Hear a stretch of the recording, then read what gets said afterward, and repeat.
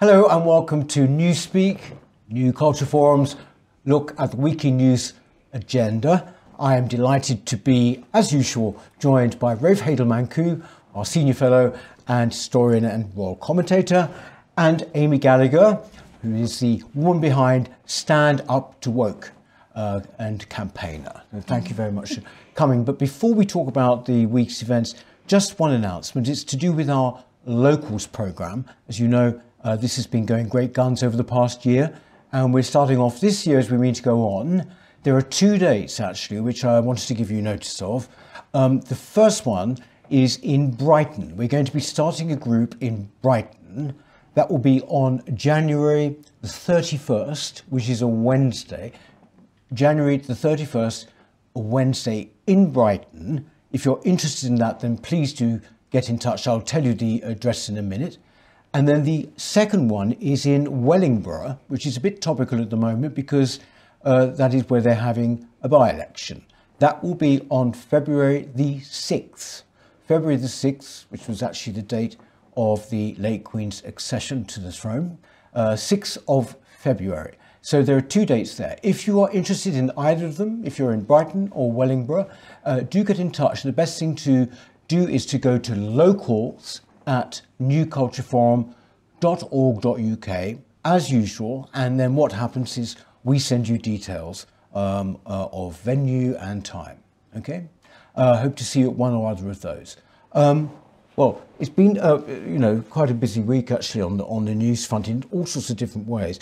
But I wanted to start, first of all, and Amy, to start with, really that we've had this, what seems to be yet another report on grooming gangs, or rape gangs, as many people would prefer to call them, which came out basically about the situation in Rochdale specifically.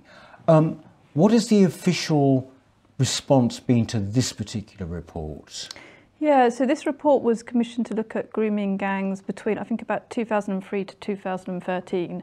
It was commissioned in response to the BBC drama about, the grooming gangs, which is something Three Girls, it was called, rather yes. Depressing in itself that it takes a BBC. It seems to be the way of politics works now. You only get anything looked at if you have a BBC drama about it. The outcome of this report is essentially nothing new, and it just shows that hundreds of girls were let down. Hundreds of girls were being raped regularly, sexually abused regularly by mainly Pakistani and Afghan rape gangs. And some of the individual stories coming out that are being highlighted are it's difficult to read. Yes, it's actually hard. I don't even want to say it on this show. It's the kind of terrible things about 13-year-olds having to have abortions, being ignored, being blamed for what they were experiencing, being told that they were part of the grooming, that whistleblowers like Maggie Oliver were largely ignored. It's just highlighting again how serious this issue is. It is still going on, and a lot of the perpetrators are still, that they've served either small prison sentences or they've now served the sentences, they're back in the community. It's just, for me, this is one of the most shocking things in my lifetime, I think, that's happened in this country. I think, to me, it's just, I still find it hard to read about more than anything. I know there was one case of a girl that was highlighted by the Mail. Actually, as you say, it's hard to say on air. Yes. There was some detail about a fetus being kept as a kind of souvenir or something. I mean, it's just incredible. The police were given loads of supporting evidence in order to convict, and they didn't take up the evidence or they ignored it. It was just, I think we talk about kind of systemic oppression or even systemic racism quite a lot. It's applied to everything. And I'm very hesitant to use that term because it's often used rather tenuously in relation to stupid things like historic links to slavery or whatever. This was thousands of white working class girls being picked on by Pakistani and Afghan men because they were white. There was an idea that they wouldn't do it to their own, that they saw white girls as subhuman, that they saw them as white trash and easy meat and so on. And not only were they abused because they were white, but the authorities ignored what was happening to them, largely because in some instances they were white and the perpetrators weren't. So to me, this is the most serious, prolific and egregious example of systemic racism of modern times. Yeah, that's how I see it, yeah. And yes. It's towards white working class girls. And there was never any protest. There was no, we had a Black Lives Matter movement in relation to the death of a criminal in America. Where was the protest for these girls? It's the sheer scale of it, actually, Rafe, isn't it? I mean, it's like the rape of your daughters. I mean, it is like something biblical, isn't it? Well, it's the greatest scandal of the 21st century. I mean, it's linked obviously to mass immigration, which is the biggest tragedy of the 21st century. This is the biggest scandal of the 21st century. And it's not just an issue of the past. And too much of the coverage is treating this as a review into a past incident, past scandal, like the postmasters. That was something that happened. No, this is carrying on today. And the media don't address this issue. The politicians don't address the issue. It continues everywhere. And it's not just Rochdale. And yet, if you were to read the media, this would seem to be an isolated case, Oldham, Rochdale. This is going everywhere. Even in sort of peaceful, leafy Oxfordshire, this stuff is happening on a daily basis. And the fact that our media still, you get these momentary blips where it gets coverage and the politicians get animated, and then suddenly it disappears again. But this is still festering below the surface. There's nothing new in this report at all. No one should be surprised by any of this. The details are shocking. And you say the police kept a frozen fetus. We had a girl kept in a cage. We had a man who injected one of these women with heroin and she died from that heroin overdose. I mean, absolutely appalling. And we shouldn't be afraid to talk about these things because this the reality that's happening and people need to be awake and alert to what's going on. And everything Amy said is absolutely spot on, and there's not much I can add to it, because this is, racism is alive and thriving on our streets. Pakistani, Afghan, Bangladeshi rape gangs are perpetrating this. Our police are perpetrating this by refusing to investigate. Our social services are perpetuating racism by turning a blind eye to all of this. And our media and politicians are perpetrating racism by trying to cover it up, essentially. And the greatest tragedy of all, not tragedy, but the biggest scandal, I think, is that not a single person in authority has been held to account over all of this.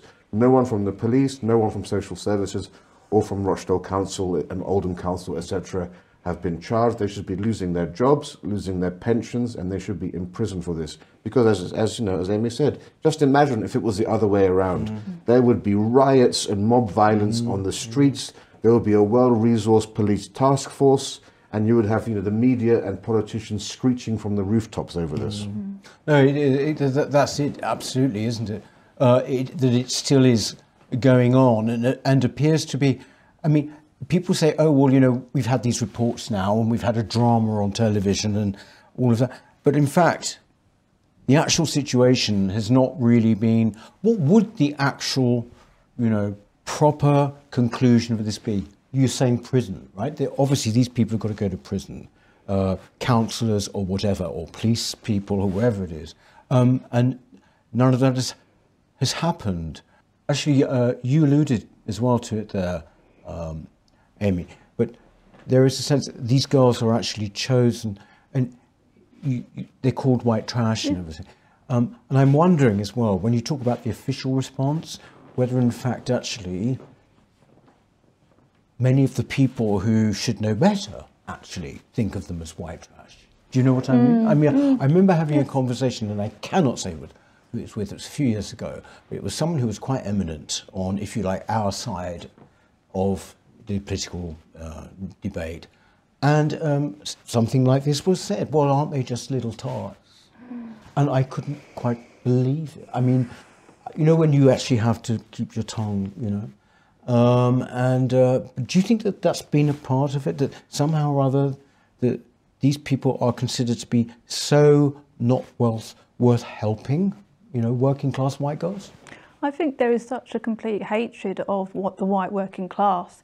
I mean, white working class boys are being totally let down educationally, and then white working class girls are being totally let down in terms of safeguarding and safety, and nobody seems to care. They're just totally forgotten. it's incredible. I mean, it took a long time to be able to just talk about this issue because of accusations of racism. I mean, now media are saying Asian grooming gangs. They were reluctant to even say that for a long time. It was just sex abuse scandal, grooming gangs, and of course, Asian is a very broad term. It's half the world's population. Well, exactly. As Maggie Oliver often points out, it's not Japanese men raping young girls. It was specifically Pakistani and Muslims. Yeah, and this is tied to immigration. And one of the main reasons that people voted for Brexit was immigration. And I think this story was the thing that switched everybody on to the dangers of immigration. I think a lot of people voted, maybe even unconsciously, for Brexit because of this. I think it was underlying. It's part of the same thing, isn't it? It's part of the same kind of. And it's the Red Wall, isn't it? It's the Red Wall. Yes, exactly. But I should say, actually, we do know from the reports that the police turned a blind eye because these were council estate girls. I mean, they even said that, and social services said, "Well, what can we do about it? These are just girls that are going to get up to this. That's the type of girl that they are." So that's exactly what was happening through all of this. So yes, we do need to, in terms of stopping what's going on today. If no one in authority is being disciplined for any of this, this will continue. Only if you have the most severe penalties for those people who have been found to be negligent or complicit in their attitude towards us over the past few years, only that will actually ensure that those people in power today will actually take a proper action on these sorts of things. And personally, I'd like to see hard labour for these characters. Even judicial caning. If they want to bring in foreign practices into our country, maybe it's time we adopted foreign practices in terms of discipline. I think I'd like to see hard labour for those people who jump onto Twitter and say, actually, the vast majority of child abuse is carried out by white people.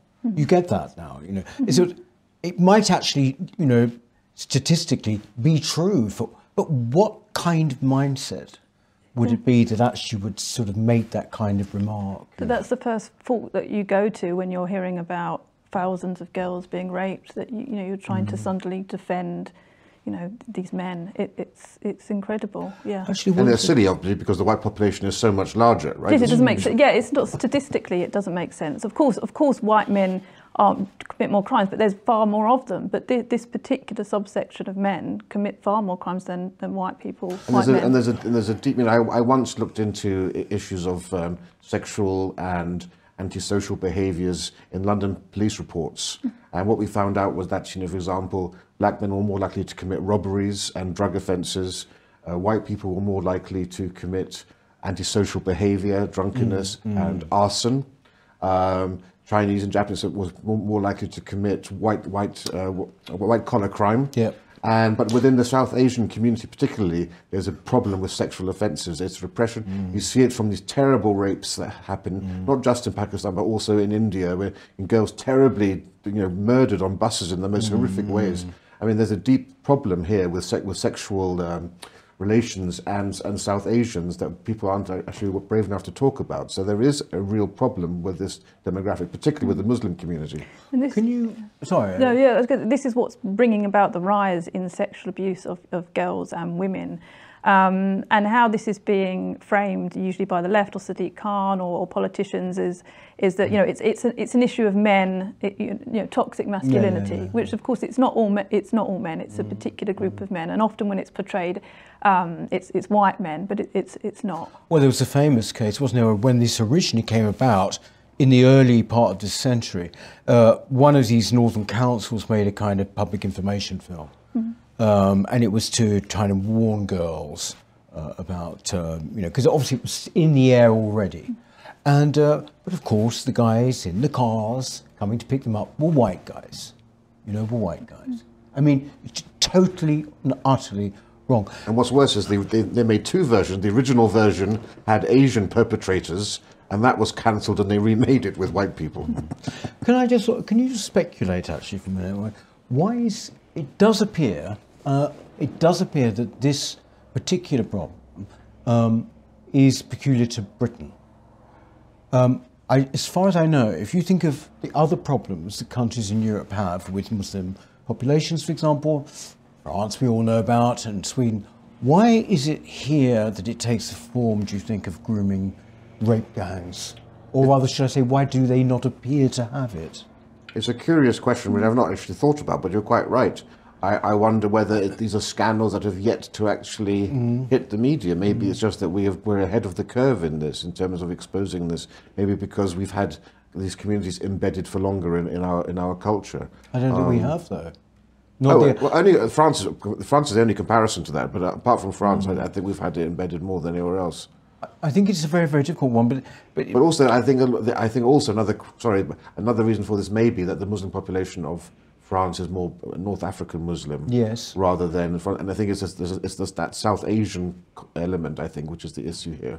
Yes. Yes, I think that as well. And perhaps we're just seen as more soft. You know, the country is seen by that particular group as being more soft than maybe other countries. I don't know. I'm wondering whether as well it's something to do with where immigrant populations have gone largely post-industrial towns here. So, for example, we tried, looked into all of this in London when, a couple of years ago on the Assembly, and fact is, it does appear that there isn't the same problem in London as you're getting in these other cities. I can only think that's because there's no longer a kind of the remnants of a white working class in London, actually.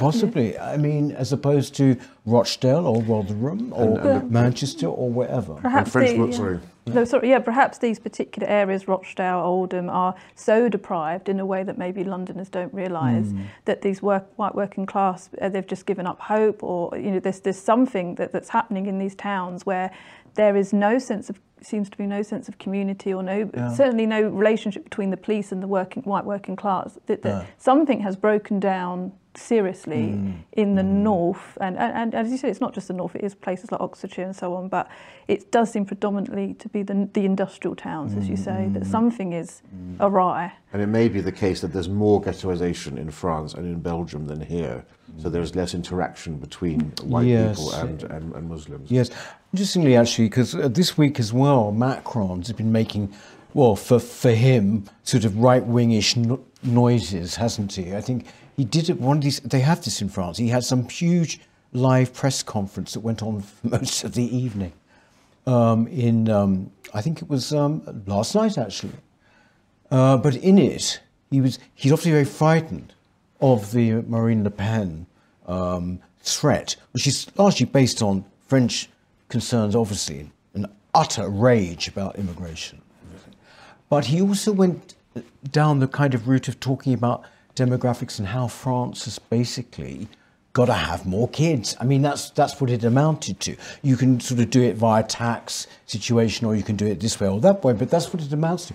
I find this kind of quite interesting, actually, now. This is something, let's say, new, or it's rearing its head more in Europe now, isn't it, don't you find?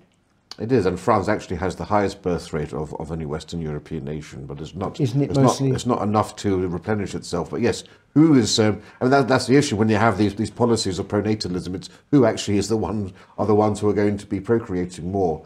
But it's such a European concept, pronatalism, which somehow just seems odd and bizarre for an Anglosphere nation to ever. There's something almost sort of communist about it. In Russia, you would get the Order of Lenin if you had 10 babies and a pension for life and everything. It's always been seen as a sort of not a very democratic sort of concept. But it's all tied in, of course, with this rise of Le Pen, as you say. And I think he knows, he's got 68%, I think it is now, unpopularity ratings. And this is just, as we see with Rishi Sunak, this is just an attempt to try to claw back territory from those who've parked there and park your tanks on the enemy's grounds. Whether we'll see anything from this, I don't know, because I'm not very optimistic that Emmanuel's going to win in the next election, so he can promise what he wants to. But it's sort of also, it's seen, isn't it? It's sort of, this kind of natalism, it's seen as being, as you said, communist or a bit fascist, this idea, come on, women, have babies. It seems to be, I would say, Hungary, of course, has done this, and of course they are considered beyond the pale, but they've had a very strong programme of encouragement for people to have bigger families. It's been slightly successful, apparently. It's not been an absolute, a huge turning point or anything. But Excuse me. But the thing is would women accept that even here, as you think? Yeah, I don't know. It seems to be I mean, there are some politicians who are speaking out about it a bit more here. Miriam Cates, Danny Kruger, some of the new Conservatives are talking about birth rate in a way that we haven't really seen Conservatives do for a while. But it's just sort of it's just words. I mean, it's highlighting the issue. And there is more discourse, I think, around relationships and marriage and children in a way that there wasn't before. But I don't know that that's going to have much difference. I mean, I think a lot of the issues as to why people aren't having families are economic. I don't think it's that. I mean, I think there are some women that don't want to have children, but I don't think it's that the case that women don't want to have children, or that they've somehow been propagandized to think that a small subsection have. But I think most women still want to have families and have children. So you think it's mostly economic? I think it's difficult. You had to have a house and to raise a family. Now you probably both need to work, and it's very difficult, and it's... And space, where are you going to bring up these children? I mean, one of the other things, of course, is it's cultural too. I mean, Japan, I always say Japan is about 20 years ahead of us in all sorts of things, technology, all sorts of things, reality TV shows. You remember Clive James? We've now got that. Oh my goodness, yes. And so, and I think one of the, if you look towards Japan, you have not quite incel, but you have these men who actually now have cyber girlfriends who are just these sort of AI creatures, because they have no social skills. They don't know how to interact. There are, I think, that there's a whopping percentage of the Japanese population under 40 at the age of 40 are still virgins, for example. No, yeah, really? A huge percentage. And in this country, I think, people under 20 or so in this country have never had less sex than they are having now, despite, they might think there are a few who are having much more sex thanks to the apps, but there are a huge portion who aren't actually interacting. So that's a much bigger problem. I mean, there's one plus side. We have the lowest teenage pregnancies ever on record, partly because of this, but that ties into the broader issue. Actually, I always used to think this was a Western thing about the demographic decline, but apparently, as you say, it's not. It's spread around the world, with the one exception of sub-Saharan Africa, where basically, we actually had a guy on here speaking, Edward Pace, wrote a book called Youthquake, where we don't even know what's going to hit us in terms of the sheer number of people in sub-Saharan Africa that are under 20 or whatever, under 30, just growing at exponential rates. But everywhere else in the world, it seems to be sort of in decline. What is America's situation in America? Isn't it about 2.1 or something like that? I mean, we're under replacement level, aren't we, yes. Britain? We're under, everywhere in Europe is under replacement level. Italy's the worst, I do know that. It's only immigration, the only thing that's keeping this country's the population burgeoning in this Ponzi scheme that we have here. So we're now at a level where, America, famously land of immigrants, Britain has more people born abroad than America does, which is mind-blowing. Yes, exactly. What did you make of this extraordinary, speaking of America, this extraordinary victory for Trump this week, Rafe?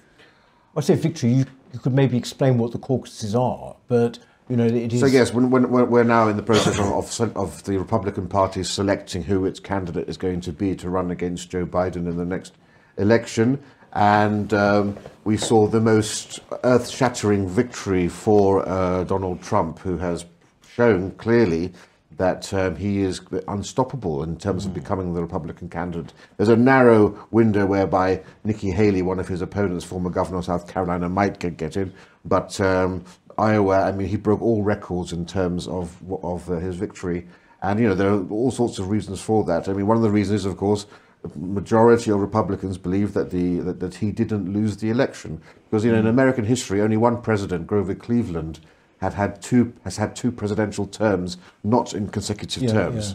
Yeah. That's because Americans tend to think if you've lost an election, you're a loser. We know how much Donald Trump hates being a loser, but people don't regard him as a loser. They simply think that he's been unfairly treated, and that he's got this unique position where he is seen as the incumbent already, and that gives him an advantage. But he's also the change candidate. So he's got those two. He's uniquely able to ride these two completely different horses, and because he's also, of course, battling against the Biden factor, much as, we had Boris Johnson, sweeping to victory because the enemy was Corbyn.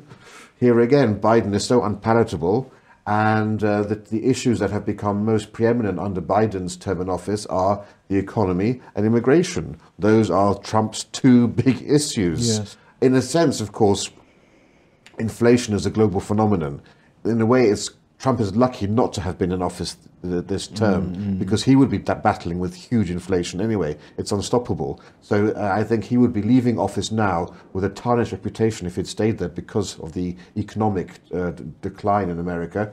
But luckily, Biden's borne the brunt of that, which makes the path to victory for Trump even easier. Do you know, when you see the opposition to Trump amongst the, if you like, the political class here, right, and in America, I read something by Janet Daly, for example, in the Telegraph recently, and it was sort of almost along the lines of, well, you know, how do we prepare for this terrible catastrophe? It was a long. She's a conservative commentator, by the way, and I just sort of thought, do you really believe this, or is it based, or if you do, is it based entirely on a distaste for his character and his personality? Because when it comes to the actual ins and outs of what happened under Trump, it was actually a good presidency, wasn't it? Yeah, I mean, You know? yeah, I think there was. I can't understand that kind of response now. I understood it on the lead up to Trump winning the first election, because we didn't know what he would be like as a president. You know, people. You know, I still think people are hysterical, but there was an idea. You know, what if he's so chaotic that he, you know, pushes the nuclear button or does crazy things? And we saw that he didn't do any of that. He was actually, in terms of his policies, he was pretty good, you know, and he didn't do anything. He didn't start any wars. He just lowered taxes. He was quite a good president. He said that his rhetoric was a bit over the place sometimes, but other than that, he was okay.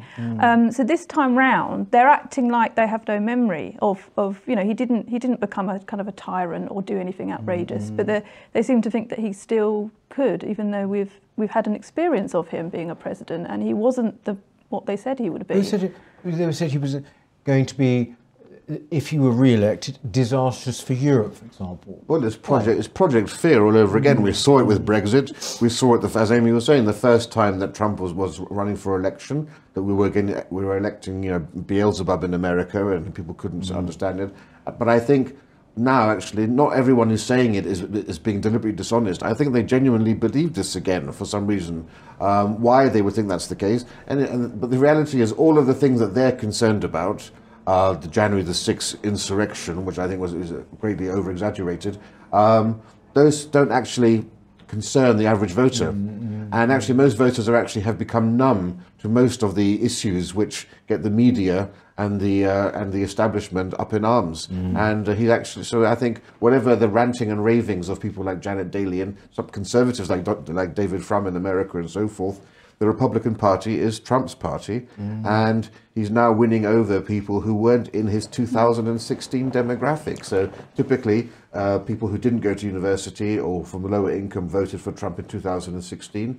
This time around, it's not a sweeping huge victory in terms of winning the vote of the university educated, but a large percentage of university educated and upper income brackets are now choosing Trump, which is a great turn up for the books. In fact, and it shows you how he's turned this around. In 2022, over 75% of university-educated Republicans said they wanted someone other than Trump to run. This year, 60% of university-educated want Trump to win. Really? That's a huge turnaround. This is extraordinary, isn't it? And you simply would not have credited it, would you? I mean, you wouldn't think things should happen. But I have to say, by the way, before we talk about that, is that apparently the tenor of Trump's speech in Iowa was quite conciliatory. I mean, for example, he didn't go into the whole, you know, look at me, I'm one big winner and you're all losers type of thing. It was very much, you know, you did well. I think he said you did well. It might be that terrible kind of magnanimity you get when someone knows that they've absolutely just trounced you, you know. But because I think his 51% vote was like more than all of them put together. Oh yeah. But then, of course, the thing is, they've avoided attacking him because they know if they attack him, he's going to come down like a ton of bricks on them and destroy their reputation. And also, they will turn off future voters in the Republican Party. So, of course, there's no, you know, he's got every reason to be magnanimous because he knows that they're not a threat. It's when people are a threat to him that he comes out barking. I think, you know, it's interesting how reputations go up and down. Now, this guy, Vivek Ramaswamy, now to me looks like a real kind of cheap spiv. Isn't it funny? I liked him originally, but now I look at him as, when he was turning around, obviously saying, "I'm going to withdraw," and we only want, and he's fast talking. A lot of it is so fast, it's because it doesn't stand up to much analysis, So I've kind of changed on him a lot. DeSantis now is seen as being kind of a total kind of, sort of also ran, or literally also ran, isn't it? Yeah. I think, it's... I liked him though, actually. Yeah, I like DeSantis. He didn't have a very good start to his election, to his campaign, and he has been a bit of a letdown, because I thought during the lockdown in Florida he was amazing. I was really wanted him to be president. I was like, yes, but apparently in Florida now, it maybe turned on him a little bit, I think. Well, but it's just. It's booming, and Nigel is out there at the moment, and he was saying, it's absolutely booming. It's an optimistic place. This is, it's fought off woke. It's all of these things. But apparently not enough. Well, he shouldn't have run against Trump. I mean, everyone knew that he was Trump without Trump's personality deficits. And if he had simply waited another 4 years and run at the next election when Trump couldn't run, I think he probably would have had Trump's endorsement perhaps as the preferred candidate. So I think that was a huge mistake. And I think Vivek's quite clever to withdraw when he did, because he may be expecting to get some appointment if Trump comes into election. And of course, that's great news for Trump too, because all of Vivek's supporters actually have Trump down as their second choice. And so he's going to have another, I think Vivek got 8% of the vote. So that vote's going to be transferred in future votes. I wonder actually, probably Ramaswamy's vote or support is quite young. I don't know, it's a hunch. Because he's a tech guy, isn't he? He's a tech billionaire, is he a billionaire? Or I think so, not sure. Or whatever it is. Or we're getting into the trillionaire situation apparently now. Trillionaires are a thing, right. Who wants to be a trillionaire? Yes, exactly, I don't. This whole point about young college kids going for Trump, which is quite extraordinary. I also read something this week which was basically saying that this idea that the young people, which we've talked about a lot, haven't we, are automatically left-wing, that this is not true and whatever. You, I know, Rafe, have talked a lot about the fact that actually they say, young people get more right-wing as they get older, but this is not happening.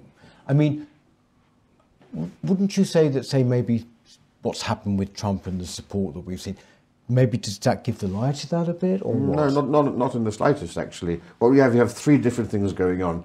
We have, in the Anglosphere, particularly in Britain and America, we have the most left-wing youth in recorded history. We have never had youth on a huge range of policy issues. They have left-wing views, and they are not becoming more conservative as they get older for a variety of reasons, primarily because capitalism has failed them. They can't get on the property ladder. They're still living at home with their parents. They can't get a decent job with security and promotion or a pension. So you've got that aspect. Then you have Western Europe, where the youth are right-wing, and the youth of Western Europe are both right-wing and left-wing. But the thing that unites them is they're anti-democratic. They don't believe in the mainstream parties, and in an amazing poll, 61% or so of them believe that a strong leader is preferred to democracy. They're not that concerned about democracy. So whether they choose to become radicalized on the left or the right is another issue. But all of the main nationalist parties on the right in Western Europe are fueled by youth, and they've got young leaders, and they've been very successful at marketing themselves towards the youth. Then you get to Eastern Europe, which is very interesting, because there you actually have a very strong left-wing youth dynamic, which is, and there's all reasons for this. In Western Europe, the youth there view the European Union in a very different light to the way that the youth here view it. They view the EU being the harsh people who imposed draconian policies on Greece and on Italy, etc., part of globalization. All the things that people in Britain think of the EU as being a golden sort of goose, people in Europe have just the opposite view to that. Whereas in Eastern Europe, they have a more positive view of the European Union, and they view their parties as basically being sort of proto-fascists. And so there's a rebellion against that. So there are three different sorts of things going on with the youth of the West. Is it quite a... Could it, I mean, is that anything to do surely with the communist heritage? Oh yes. No, I mean amongst the young people. Well, it's a fact that they feel that the European Union has given them the prosperity after the communist era, and that's basically, it's been a Western European approach that has given them the freedoms and the quality of life. You know, Poland's going to surpass the UK's GDP in 2030. Apparently, this prosperity has come through EU membership. So the youth of Eastern Europe have a very different idea about the EU, for example, and globalization than Western Europe, where you have super high unemployment rates in Spain, Italy. You know, the Golden Dawn in Greece is the majority party amongst youth in which is really they are the outright kind of fascists, aren't they? And so it's very, very different dynamics wherever you go. And of course, particularly in Southern Europe, they have been the main repositories of the vast numbers of immigrants coming from North Africa and elsewhere. So it's also a rebellion against that. I mean, do you not find that young people that when I say young, what are we talking about here? Under 30? Or even like under 25?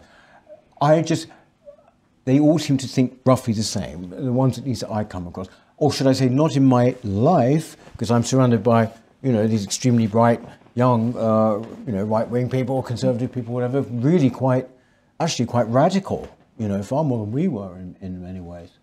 But I mean, as a rule, to me, they all just seem to be what I would call kind of soft liberal, fashionable liberal. Yeah, it's interesting. I mean, because they've got more access to social media and different opinions than ever before.